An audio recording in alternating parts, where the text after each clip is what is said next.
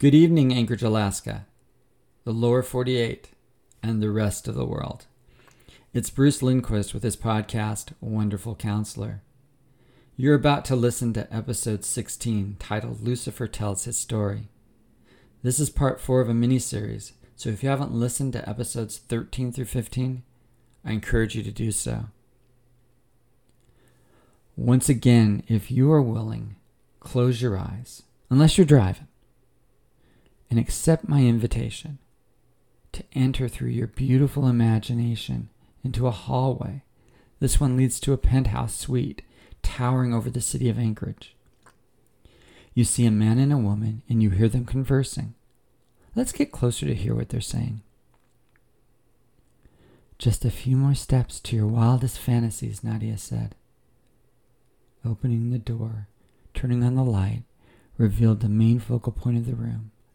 A bed with a fireplace now blazing, a marble-top bar off to the side, as well as a linen closet full of male and female clothing, and a massive bathroom with a huge sunken bronze tub. The bed was fitted with the finest linen, and the smell of fresh spices filled the air. She dimmed the lights until the room was almost dark, and then literally pranced about in her red satin dress, like a mythological figure, lighting the many candles that surrounded the bed, with a candle lighter like one might find in a church.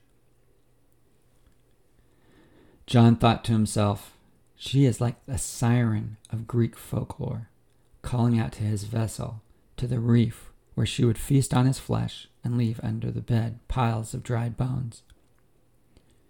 John said no. She personifies the woman in Proverbs 7 that Solomon warned the young men about. He recalled the simpletons being led like lambs to the slaughter, are those who go into her house, for her highway is the grave, and her chamber is death. John paused, although it wasn't him being led to the slaughter or to the grave, but he would play the game for now. The woman offered John a drink, a tiseo, a Romanian cognac. John politely accepted, sipped the dark amber, and stared deep into Nadia's dark, seductive eyes. Nadia was smoldering. She had been waiting. She couldn't stand it any longer. And just as she was getting ready to pounce, John said, almost stopping her in midair, "What happened in Canada?" Nadia felt the tsunami of cold water being poured over her fire of her desire, and then she pulled out a Romanian TTC talking to pistol from underneath her dress and pointed it directly at John's head. You have seconds to explain your question. John calmly stared at the gun. How could you lose 500 girls? The bullet fired. John simply caught it and placed it next to his drink. Is that the way you answer a question? He asked. The woman put down her gun. She knew she fired at point-blank range. She doesn't miss. She couldn't have. What just happened? For the first time, she was on the defensive. John waited for her response. Her voice was a whisper. The manifest had some inaccurate information. It made the Canadian border guards suspicious. They opened the back of the semi and found the girls. And, John said, the $3.5 million of fentanyl, Nadia responded. John inquired, how do you, as the leader of the Alaska women's sex trade industry, make sure that this will not happen again? Nadia shared, there's a disciplinary meeting tonight, and there will be an execution of the 5 who are responsible. John looked at Nadia. There are 3 rules to your profession. Do you remember what they are? Nadia shared, no mercy, no mistakes, and no getting addicted to the product, whether drug or people. Isn't that fentanyl on your nightstand? Oh, Nadia, John said. What are we going to do with you? John then turned to the door.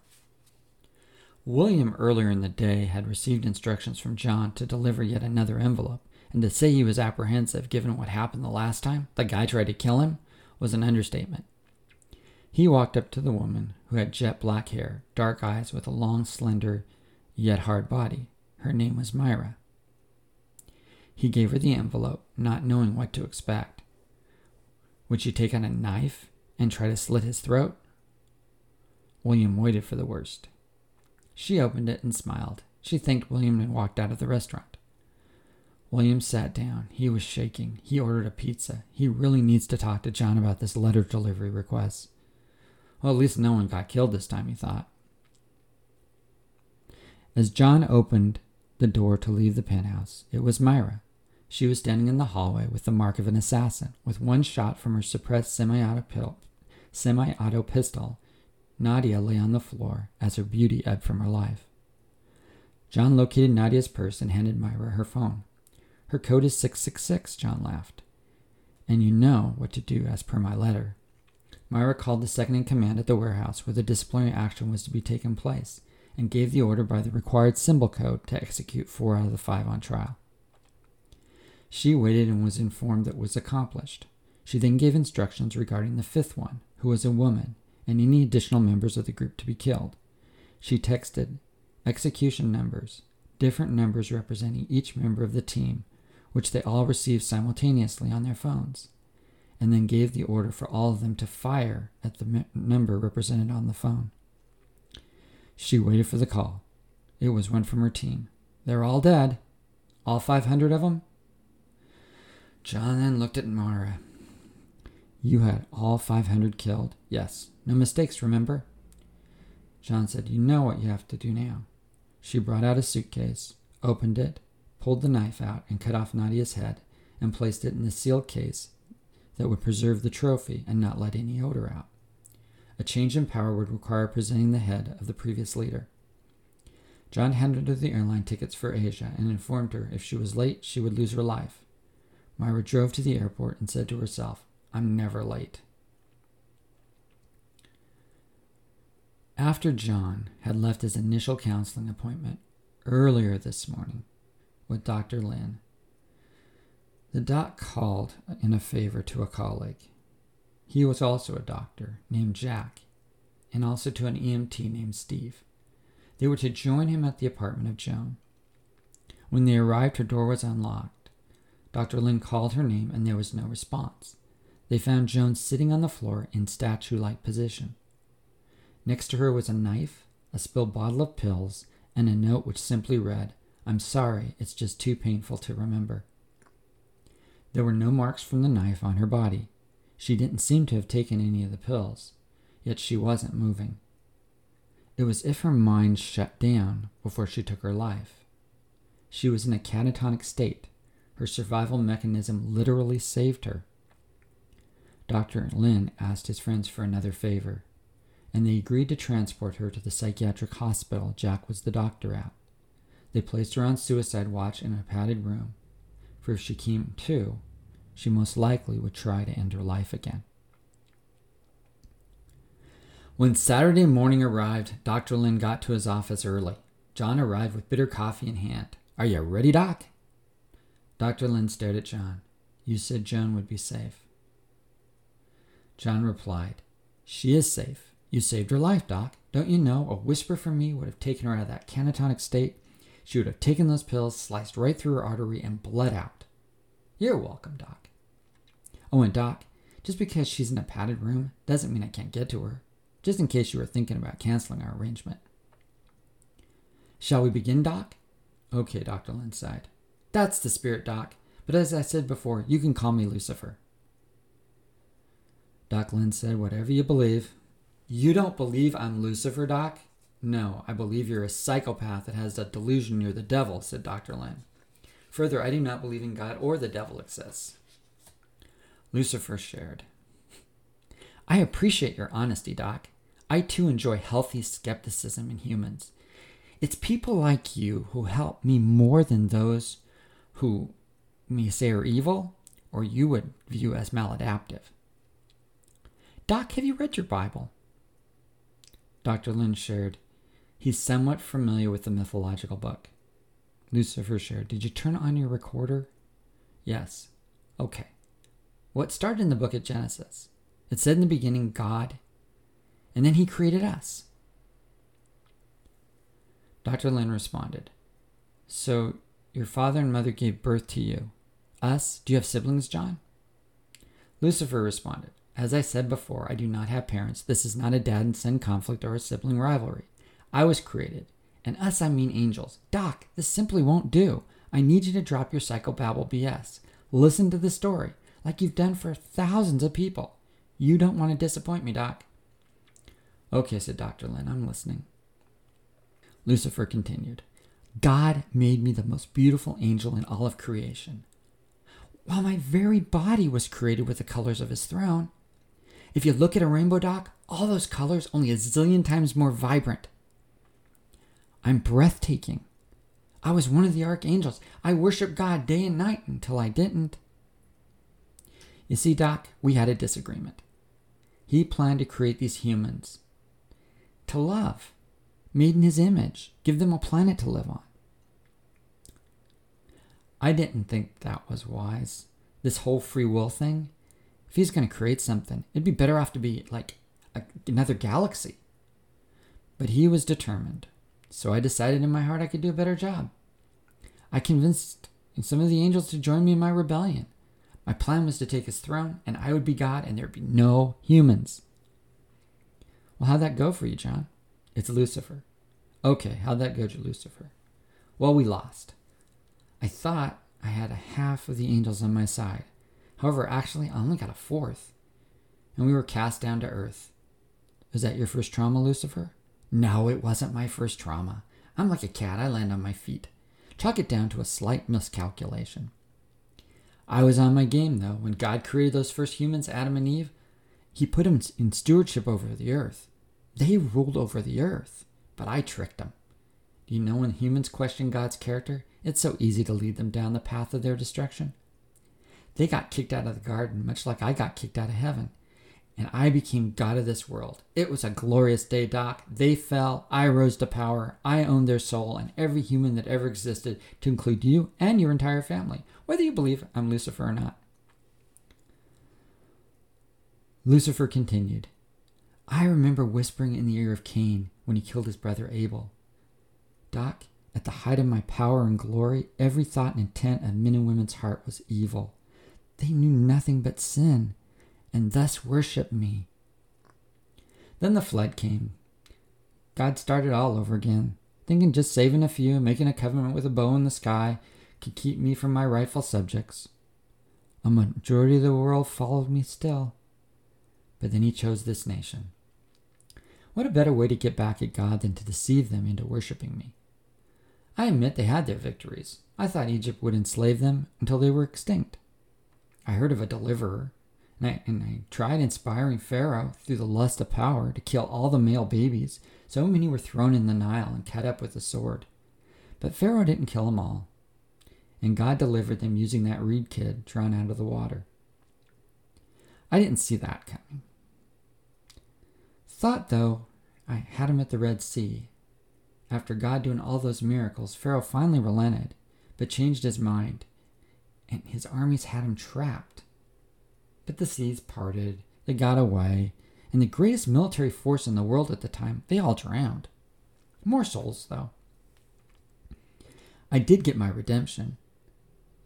Though while they were waiting for that reed guy to come down from the mountain where he was meeting with God, they made a golden calf and worshipped it, and were saying it was the God that delivered them. Then those who were left after God's wrath, when they got scared and wouldn't go into the land he promised them, that generation all died in the wilderness. Still God would not let up and still loved them. Even though their sin destroyed many of them, he was patient, I must admit. I would have wiped them all out if I were God. Then there was that shepherd kid. Not much to him, but he would slay a giant, lead the people back to God. Even when I tempted him and slept with that moonlit beauty and had her husband killed, God still spared his life. God loved him, and he loved God. His son Solomon was so wise, but Doc, this is what I've learned. The first man fell when a woman gave him the forbidden fruit. The strongest man, Samson, trusted a woman, and he fell, and she cut his hair and took away his power. The man after God's own heart, David, fell to a bathing naked beauty in moonlight. And the wisest man, Solomon, fell to over 1,000 wives that turned his heart away from God. Not blaming women, Doc. Men are responsible. It just works out well this way. So anyway, these kings of this nation came and went. Some so honored me they did child sacrifices. Imagine, Doc. Parents sacrificing their kids to me by the thousands. Just like all the other nations did. I got God's chosen people to do that. You know, like mothers do now on the modern day version of the slaying table? Then a king or a prophet would rise up, and for a time they stopped worshiping me and started worshiping God again. But it didn't last, and nation upon nation rose and fell. Then there was this time of silence, 400 years, nothing from God. You ever hear this saying, it's quiet? Yeah, too quiet? I knew God was up to something, but since I'm just a creature with limitations, the only thing I knew was a Messiah was coming with this cryptic message I heard in the garden back in the day. I would nip at his heel, and he would crush my head. When God says that kind of thing, it kind of stays with you, Doc. Then, Doc, the silence was broken. I knew something was up when that angel Gabriel showed up talking to a young, poor virgin woman. God overshadowing her, and she with her agreement, and she became pregnant with child. That was a new one, Doc. So I figured, that must be the Messiah. Back then, Doc, they were rough on unwed mothers. If they believed she had sex with anyone outside of marriage, the rocks would fly. Joseph, her soon-to-be husband, believed the angel. After Jesus was born, and the child and the wise men seeing the star and bringing him gifts and worshiping him, I knew King Herod would go after the Messiah. He was a threat. But Herod was so paranoid. He had so many murdered family members killed so many family members. So once again, like with Pharaoh, all those young male children were murdered. But Joseph heard from God, and they all left before the massacre. I was close. I almost got him, Doc, but I missed. So I watched the kid growing up. I continued my plans. When the time comes, when I nip at his heel, it would be a death blow. There's no way he's going to crush my head. Then this locust-eating prophet showed up, named John the Baptist. He started baptizing people. I was there watching Jesus baptized, and I heard the voice out of heaven, "This is my son whom I'm well pleased." Then the Holy Spirit landed on him. If I had any doubts, Doc, who he was, they were gone. The Holy Spirit took him to the wilderness, where he didn't eat for 40 days, and that's where I met him face to face. Mano to mano. It was me and the Messiah, Doc. I thought for sure I had him. He was hungry. Told him, command the stones to be made into bread. Feed yourself. After all, you're the Messiah. I mean, that can't be too hard for you. He quoted scripture to me. Doc, I can't stand before the truth. But I wasn't done. So I said, all right, quote scripture at me. I'll quote scripture back at you. Cast yourself off the temple. The angels will catch you. They'll hold you up. You won't even so much bruise a toe. And you know what he did, Doc? He quoted the scriptures back at me. So I went for the juggler. Every human has lusted for power. And I just give him a penance of that. But I offered him all the kingdoms of the world. They were mine to give, if he'd just quote the scripture. But he quoted the scripture again. Mine to give, if you worship me. But he quoted the scripture again. Only the Lord God is to be worshipped. Then he ordered me to go. There was such authority when he spoke. I had to leave. Doc, I don't take orders from anyone. But it was like when I was kicked out of heaven. I faced a greater authority. Well, it just got worse. Those 3 years, diseases were healed. Had the demons trembling. Doc, if you could see into the supernatural, you would pee yourself. How frightening and fierce demons are. Mortals melt in terror before them. And they were back in hell trembling, Doc. Trembling. I'm talking about my greatest warriors, literally shaking in their demon boots. My kingdom was under assault, and there was nothing I could do about it. He was on the verge of completely bringing his kingdom to earth. This Mary woman, we had her. And then he speaks her name, casts out demons, more trembling demons. He forgave, he healed, and then, Doc, he started raising people from the dead. Now, getting in disease is one thing. And even kicking out demon possession. Well, that is impressive. But someone taking back who is mine, dead and buried, ready for eternal punishment, that just seemed to be a low blow, Doc. Then he gave these humans his authority to do what he was doing. And Doc, if you were alive back then, I would have had you be the demon's therapist because they needed one. They were having a rough time. It didn't look good, Doc. So I did what I do. I stirred up the religious leaders, thinking what they were doing would save the nation and save their religious kingdom.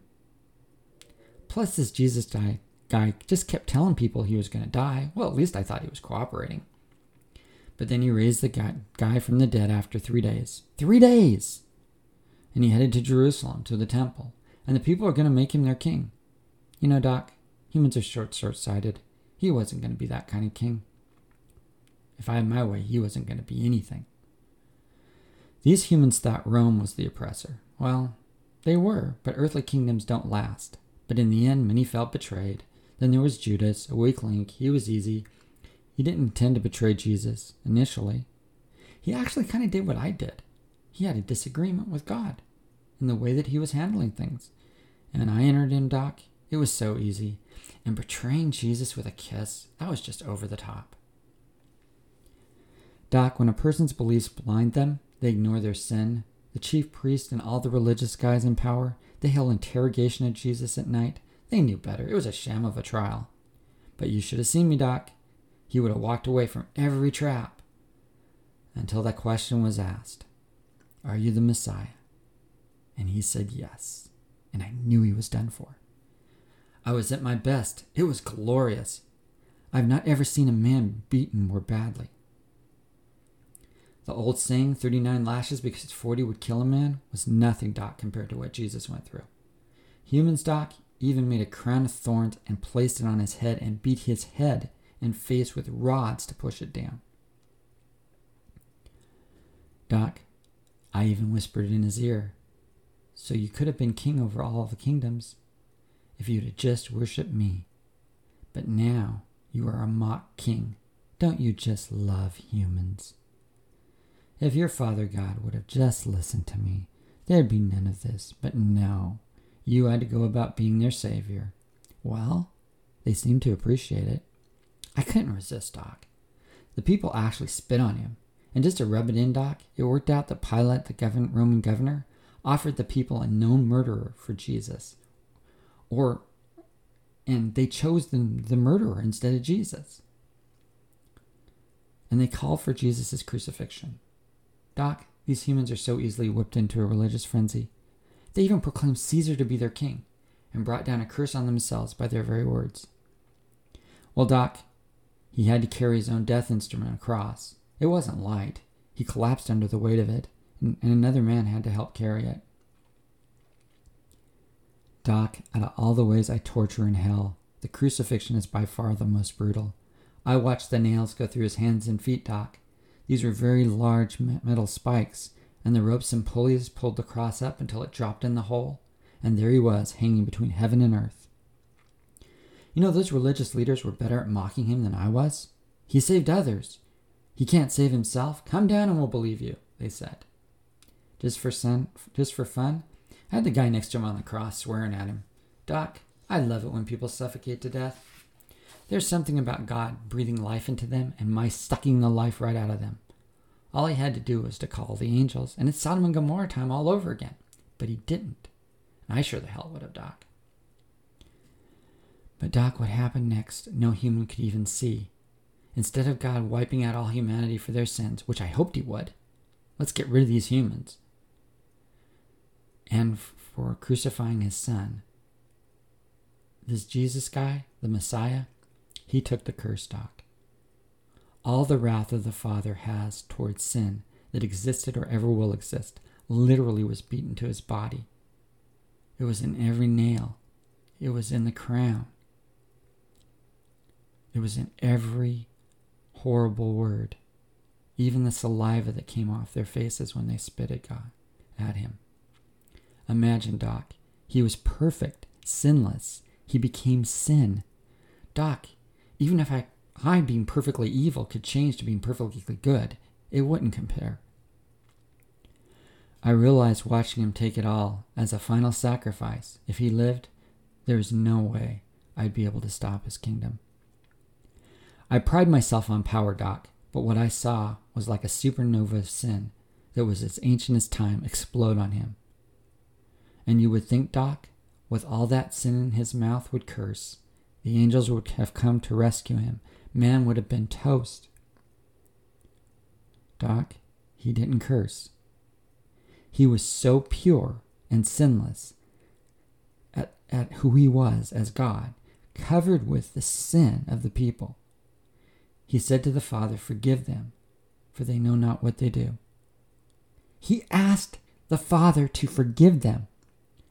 Then he said it was finished and gave up his spirit to heaven and died. I watched the spear pierce his body. I had to make sure he was dead. I was relieved. Blood and water flowed. Doc, I don't normally have a lot of emotion, but when Jesus died, the party was on in hell.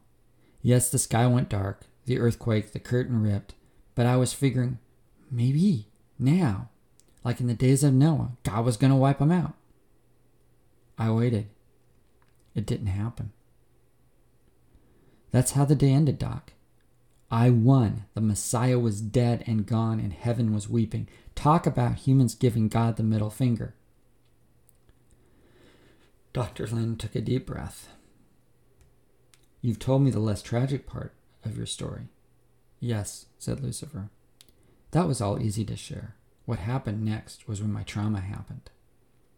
I take it you will share that tomorrow, said Dr. Lynn. Yes, Doc, on Sunday, said Lucifer. I'm not looking forward to that. Well, Doc, let's end this session on a happy note. Do you know what is happening right now? I'm afraid to ask, Lucifer, said Dr. Lynn. Well, let me close your day with this. John caught the doc up on the story of Nadia and Myra. Then he shared, Myra arrived in Asia on a supersonic jet and was picked up in a black SUV at the airport. She arrived at a high-rise office building, and after going through security with her escorts, entered into the elevator to what was known as the office. She opened the suitcase, revealing the head of Nadia, and the man spoke. His name was Gang Yi. So you're taking Nadia's place in leadership. Tell me, how did you handle the loss of 500 prime young women and $3.5 million of fentanyl? All who were involved are now dead, said Myra. You personally gave the order to massacre 500 employees of mine? Yes. Very good. Except for one thing. The second in charge was my niece. Myra knew she would not be the leader, and to place an exclamation point, a woman dressed in a black robe sliced Myra's head off, and it fell next to Nadia's in the case. You're in charge now, Qingvao. Do not fail me. The woman left the room with the airline tickets headed for Alaska. Lucifer looked at Dr. Lynn. That would be 502 souls. He smiled. I'll see you tomorrow, Doc. John contacted William previously, asked him to pick him up. As he suspected, the assembly meeting had been postponed from tonight until Monday night. He decided to have a little fun before heading to the penthouse. He looked at William. Let's get some bitter coffee at the library. I hear they're having drag queen story hour. And then I have a letter I want you to deliver. Now I realize you will not hear this message in church. It may be a little too risque and violent for some listeners, and Lucifer's translation of the Bible isn't one I would recommend. Still, I've not heard the Bible told through the lens of Lucifer, and it really does bring home the point how much he didn't want humans to exist, how determined he was to destroy the Messiah, and how much God loves us. This podcast ends in a dark place with the death by crucifixion, and by those who witnessed it, it was the darkest time in creation's history. Lucifer believes he's won. Next episode will be in 2 weeks, and then it will be time for Lucifer to face his trauma. Join me in episode 17, Lucifer Meets the Resurrected Christ. I have a special announcement. Next Friday, October 28th, there will be a Halloween podcast called Trick or Treat. You won't want to miss it. Will it be a trick or a treat? You get to decide.